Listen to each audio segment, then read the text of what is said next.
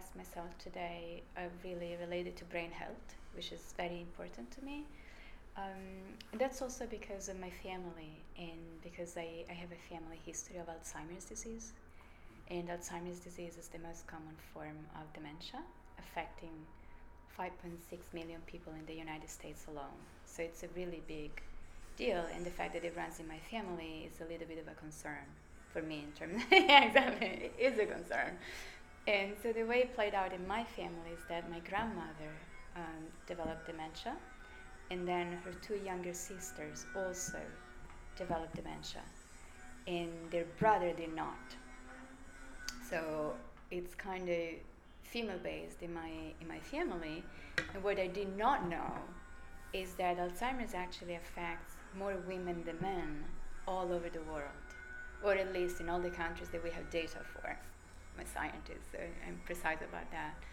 And that's really important to me. And it really kind of guided my entire career as a scientist and as a clinical scientist. I am now the Associate Director of the Alzheimer's Prevention Clinic at Weill Cornell. And this is not promoting anything, just to state that my family really shaped my career trajectory, which led me to moving to New York and becoming a professor, and now really taking over this big job at Weill Cornell Medicine. And what's really important to me is that I just launched the Women's Brain Initiative at Weill Cornell, where we're focusing on women's health, women's brain health, and specifically preventing Alzheimer's disease and dementia in women. And really not just Alzheimer's prevention, but really optimizing cognitive health in women. And to me, that's really important because you know how in 2018 the Me Too movement was such a big deal, and it kind of replaced in some ways the Lean In movement. It was more like, oh, women can totally do everything by themselves, and then Me Too was saying, well, that's not exactly the case for the vast majority of women, because women are abused, women are neglected, women are mansplained, women are overlooked legally, financially, societally, culturally, in so many ways. And that really extends to medicine. Women have been overlooked in medicine as well, and especially my field, which is neurology. So my goal is to prevent Alzheimer's, and most of my research is based on the understanding that if you wait until patients have Alzheimer's disease, then your options are more limited. Whereas if you address any issues preventatively, you have much more power. And that's due to the fact that the brain is a very special organ, and it's pretty much the only organ in the body that does not regenerate. So all our cells in the body are continuously replaced and renewed. Like we shed hair all the time, but they regrow. Even our skeleton is renewed. Like every year you get 10% of a new skeleton, which is really counterintuitive in some ways, but our bones change, our blood changes all the time, which is also the reason that so many diets can work in a short amount of time, is that our cells change very quickly. But no, that doesn't happen in the brain. The neurons that make up most of our brains and our astroglia and microglia, they are broadly born with us, especially neurons. They're really born with us, and they stay with us for a lifetime. So neurogenesis, which is the birth of new neurons, is very limited and very circumscribed to like specific brain regions. But by and large, our brains age with us. So you really have to keep your brain healthy for the long term, and it's much easier to support a healthy neuron than regrow a sick one. Like right now, we don't really have therapies that really regrow neurons. So Alzheimer's is a disease that kind of kills your neurons over time, and once they're gone, they're pretty much gone. So, there are things that one can do pharmaceutically to ameliorate the symptoms. There are drugs that we have available, like FDA-approved drugs like acetylcholinesterase inhibitors or memantine, and they do help lessen or stabilize symptoms for a few years, but they can't stop disease progression. So what we're interested in is disease modification. Is really stopping it before it's too severe or before it's too advanced. And so at the clinic, at the Alzheimer's prevention clinic, we really try to tell people what to do in a preventative way. And it's not just us, it's a lot of other people and a lot of other clinicians that are actively engaging in prevention. And it's really new in my field, especially in the field of neurology. I think until 4 years ago, nobody would really dare use the word prevention out loud, because so many doctors, so many other clinicians would just label you as a quack right away, and you will lose credibility overnight. But now I find scientists are much more open to this. So what happened 4 years ago is that the National Institute on Health and the Alzheimer's Association got together, and they led a council. They called many scientists who are leaders in the field, and all together they came to the conclusion that Alzheimer's disease is indeed a preventable illness in many cases. And that was largely based on a fantastic paper that came out a few years ago. So it's a population-based estimate of risk, and it was shown very clearly that at least a third of all Alzheimer's cases are not caused by genetic mutations, but rather by the way we live our lives. And that's a very powerful message. It's also important to clarify that when I started in this field, which is in college, so it's a really long time ago, everybody thought of Alzheimer's as something that was caused by bad genetic mutations or aging or both.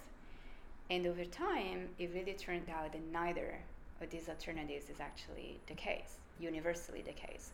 So there are genetic mutations that cause Alzheimer's, but they're found in less than 1% of the general population.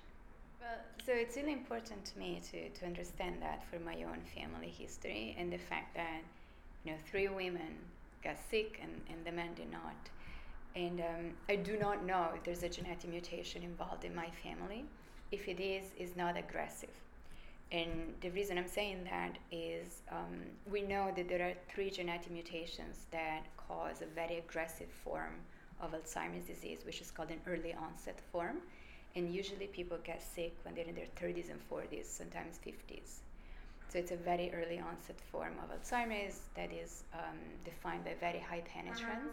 So if you had the mutation, your chances of developing dementia are close to 100%. There are other mutations that are recessive, or there are different patterns of transmission found in the late onset form of Alzheimer's after age 60 or 65. And my grandmother and her sisters got sick when they were more like in their 80s, so very late onset of disease. However, there's a sex effect there, like 3 women, 1 man. The women get sick, the guy does not. I'm concerned about that, and a lot of my research has been really about maternal transmission of Alzheimer's and how that affects risk in the children and in the generations to come.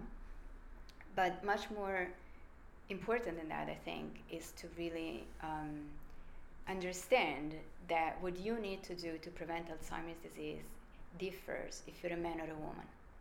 And this is very new. I think it's just maybe a year or 2 that people have enough data, the doctors have enough data to really come to conclusions that are reliable and effective.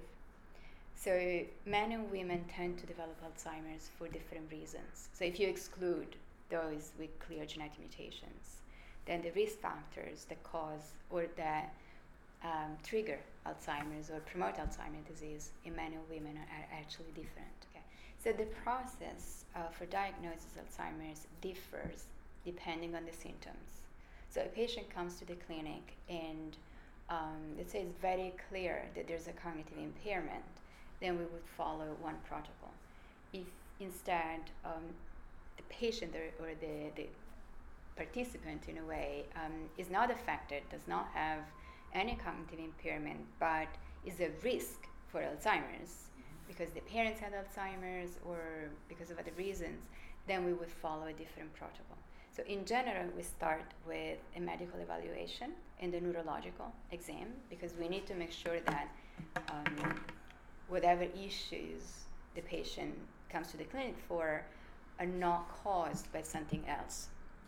And the screening process is very thorough. Like, we need to look for thyroid disease, we need to look for vitamin deficiencies, we need to look for anything that can be going on in the brain, like a stroke, some vascular issue, or a condition that is brain tumors, or normal pressure hydrocephalus, and all these things we can screen for using different tools. Like, we do blood tests, we do a lot of screenings, and we do brain scans.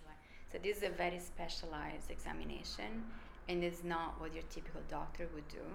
They do check for some parameters like thyroid function, cholesterol levels, triglycerides. Like, the basic tests are usually done by a GP, but then we add a whole other level. The clinical process for a diagnosis of Alzheimer's has been upsetting for most patients, because what happens is that you're not feeling good, you don't remember name, you can't remember names as easily as you used to, you're misplacing your possessions, or there are concerns about memory. And then what do?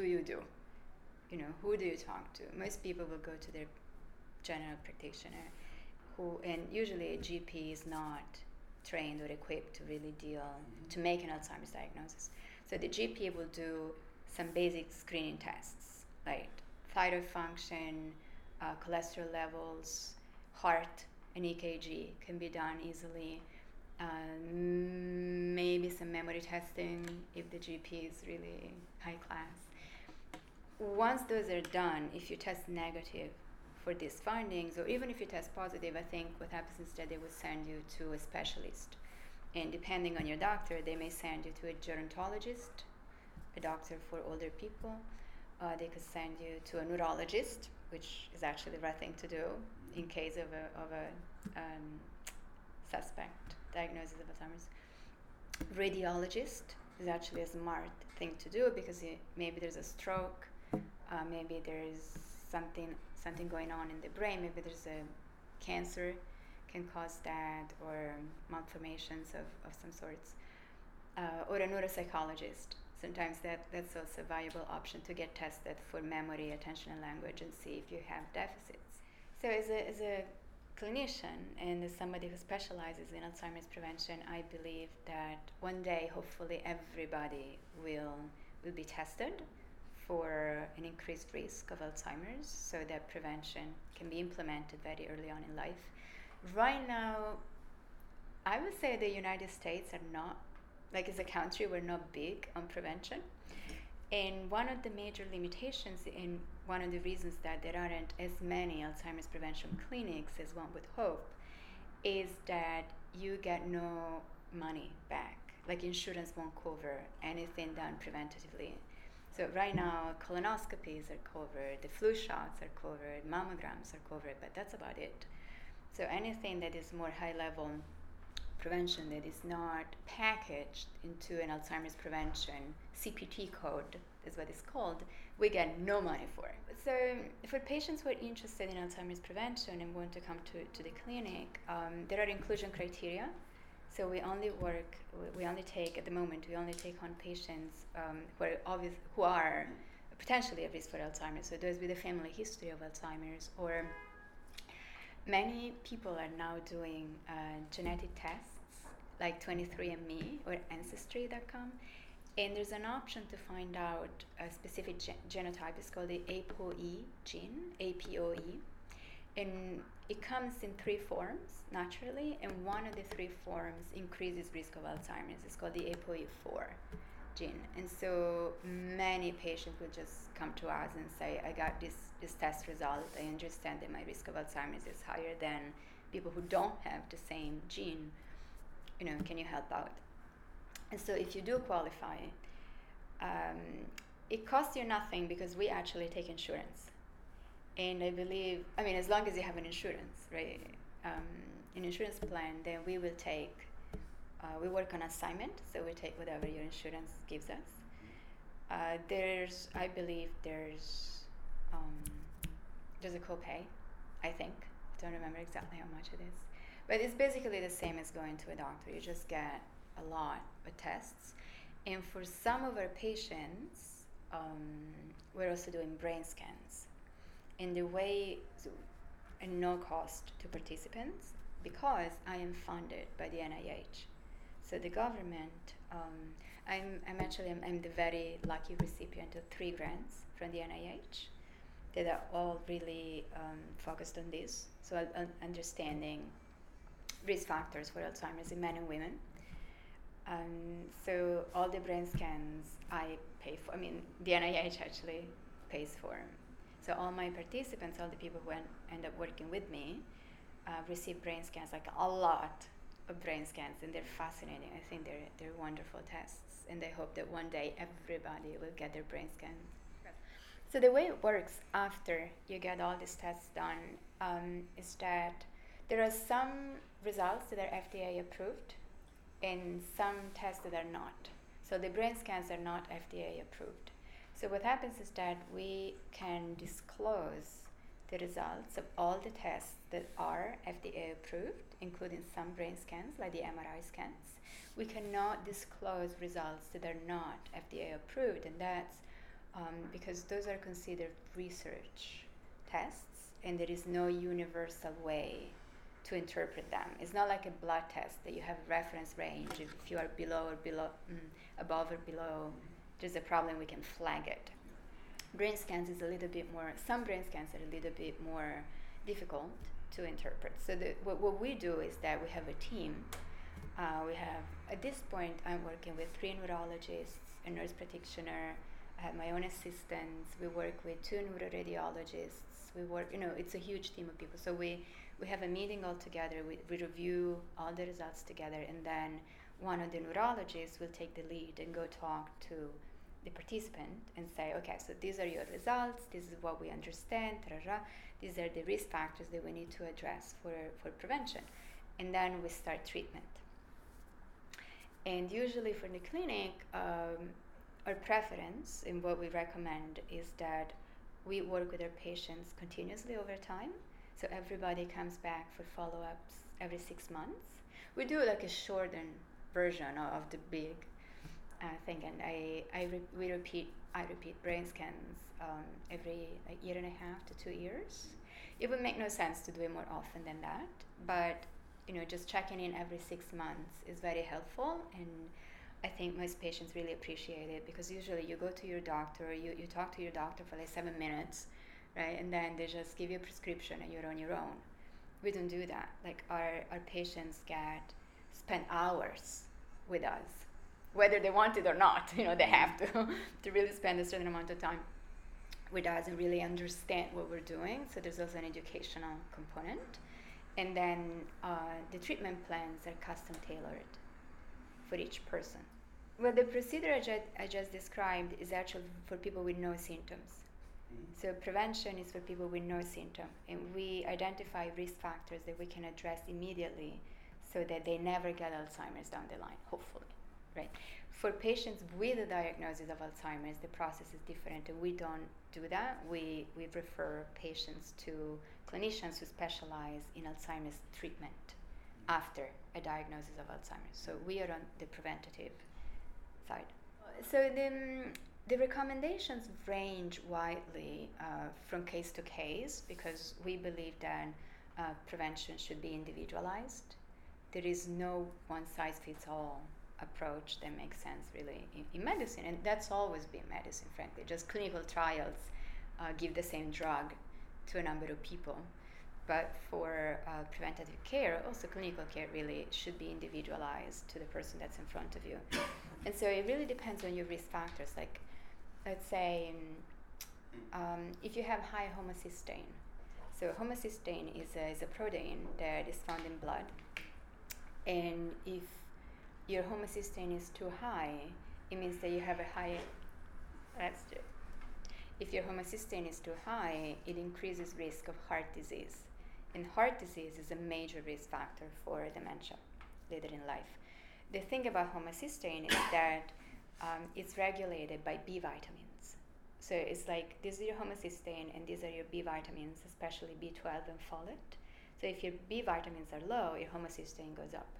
If you bring the B vitamins up, the homocysteine goes down. And the way you manage your B vitamins is through diet and supplementation. And that's where precision medicine comes into play. So I think everybody knows that genetics, your DNA is actually important. And there are some things that can be quantified very reliably, also without 23. We don't do 23andMe, we do actual genetic testing. And for instance, many people have mutations on the MTHFR gene. So it's a specific gene that regulates the way your body processes the B vitamins. And if you have a specific type of MTHFR gene, then your body is not as good as using these B vitamins. And so we give supplements that are methylated, which means they're pre-metabolized. And so they have a much stronger effect on homocysteine level in people with high homocysteine level. So there's a whole thing, right? Your homocysteine is high, so we need to check your B vitamins. If your B vitamins are out of range, we're going to give you either a different diet or supplements depending on your DNA. And this is a whole process for everything that is a risk factor for Alzheimer's. And what I'm particularly interested in is really how that plays out differently by gender.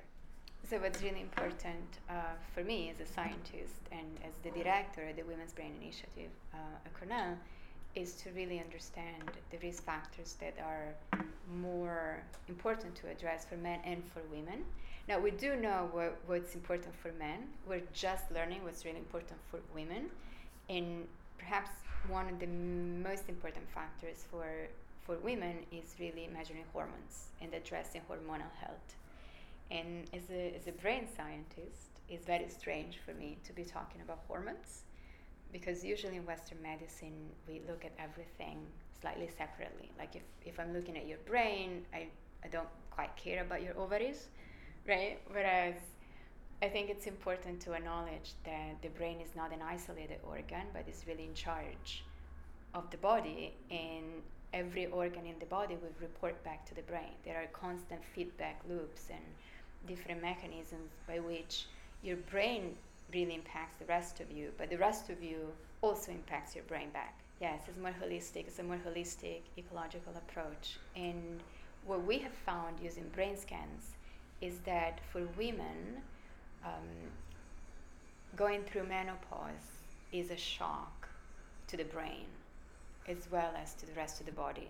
And that's quite new. We just published that in 2017, and we showed, I'm quite sure it was for the first time that for some reason we didn't know that before, that as women go through menopause, it's not just overnight, but what happens is that you're premenopausal, then your estrogen and your hormones start changing, and then you go through perimenopause, which is when you start missing your cycle, and there are a lot of other things going on, and then your post-menopause or menopausal, a full year after your last menstrual cycle. And that's usually around age 51 for most women in the United States, but also in the rest of the world. And the brain shows a similar pattern of change. So if we look at brain activity or brain energy in the brain, if you look at men and women who are like 40 to 65 or 40 to 60, which is what we did, is a little bit of a narrower,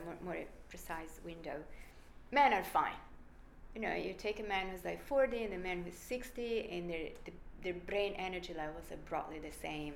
And we look at presence of Alzheimer's plaques, and there are no plaques, and the brain is nice and just vital in some ways. Just usually on average, good-looking brains. And then we take women, and at this point I've looked at hundreds and hundreds of women, and this is what happens. So if you're premenopausal, your brain energy is just as high as that of a man who's your same age. When you're premenopausal, your brain energy, boom, goes down by a good 20-30%. And once you're postmenopausal, boom, it goes even lower. For some women, it's up to like a 50% energy reduction, and that seems to really trigger the neurological symptoms of menopause. When women say, I'm having hot flashes, I'm having night sweats, I'm feeling depressed all of a sudden, I can't think straight, can't sleep at night, that doesn't start in your ovaries. It starts inside your brain. And these are brain symptoms of menopause that are usually completely overlooked because a woman with the symptoms would go to a gynecologist, not to a neurologist. And so there's really kind of a gap in clinical care that is due to the fact that we don't think of hormones as something that affects your brain. And most importantly, what we have shown is that as the energy levels go down, that's when women start accumulating Alzheimer's plaques. So it's really Alzheimer's disease in women, in the brain of women, begins when we are in our late 40s and 50s. So another question that came up just recently is what happens to women mostly who take hormones to change their gender to men. So females with a female DNA who don't, who just feel like they should have been born male. And this has nothing to do with any societal impact, but just from a purely medical perspective, I wonder about the impact of taking all these other hormones and androgens that you need to take to really change your appearance in some ways, and all the procedures that some people undertake to change the appearance even further than hormones could do, and what kind of impact could that have on your brain. And I'm not aware of any solid research that actually looked into that. So it's something that I would personally be very interested in doing, and I think it's really important as more and more people are really embracing different genders. I think it's really important to be aware of what happens to your brain as well as the rest of you, and I find it's something that nobody really talks about it. So I think it's important to raise awareness that we need to understand what happens. So on that level as well. So just to tell you a little bit about myself, I am obviously Italian, as I'm sure transpires from my accent. I was born and raised in Florence, in Italy, and my parents, both of my parents, are nuclear physicists, both of them, which is quite unusual, and they're not the stereotypical nuclear physicist, but they are nuclear physicists intellectually and also behaviorally. So I was definitely like the weirdest kid in school for a long time. I had no idea who Cinderella was. I knew who Einstein was, but not Cinderella. And we had no television, so I grew up in a very socially unusual environment. But I got exposed to research from a very early age. I started cooking when I was very, very little, I believe 5, when my mom first put me in front of a stove, and I enjoyed that enormously. What happens if I boil the milk or scramble the eggs without butter?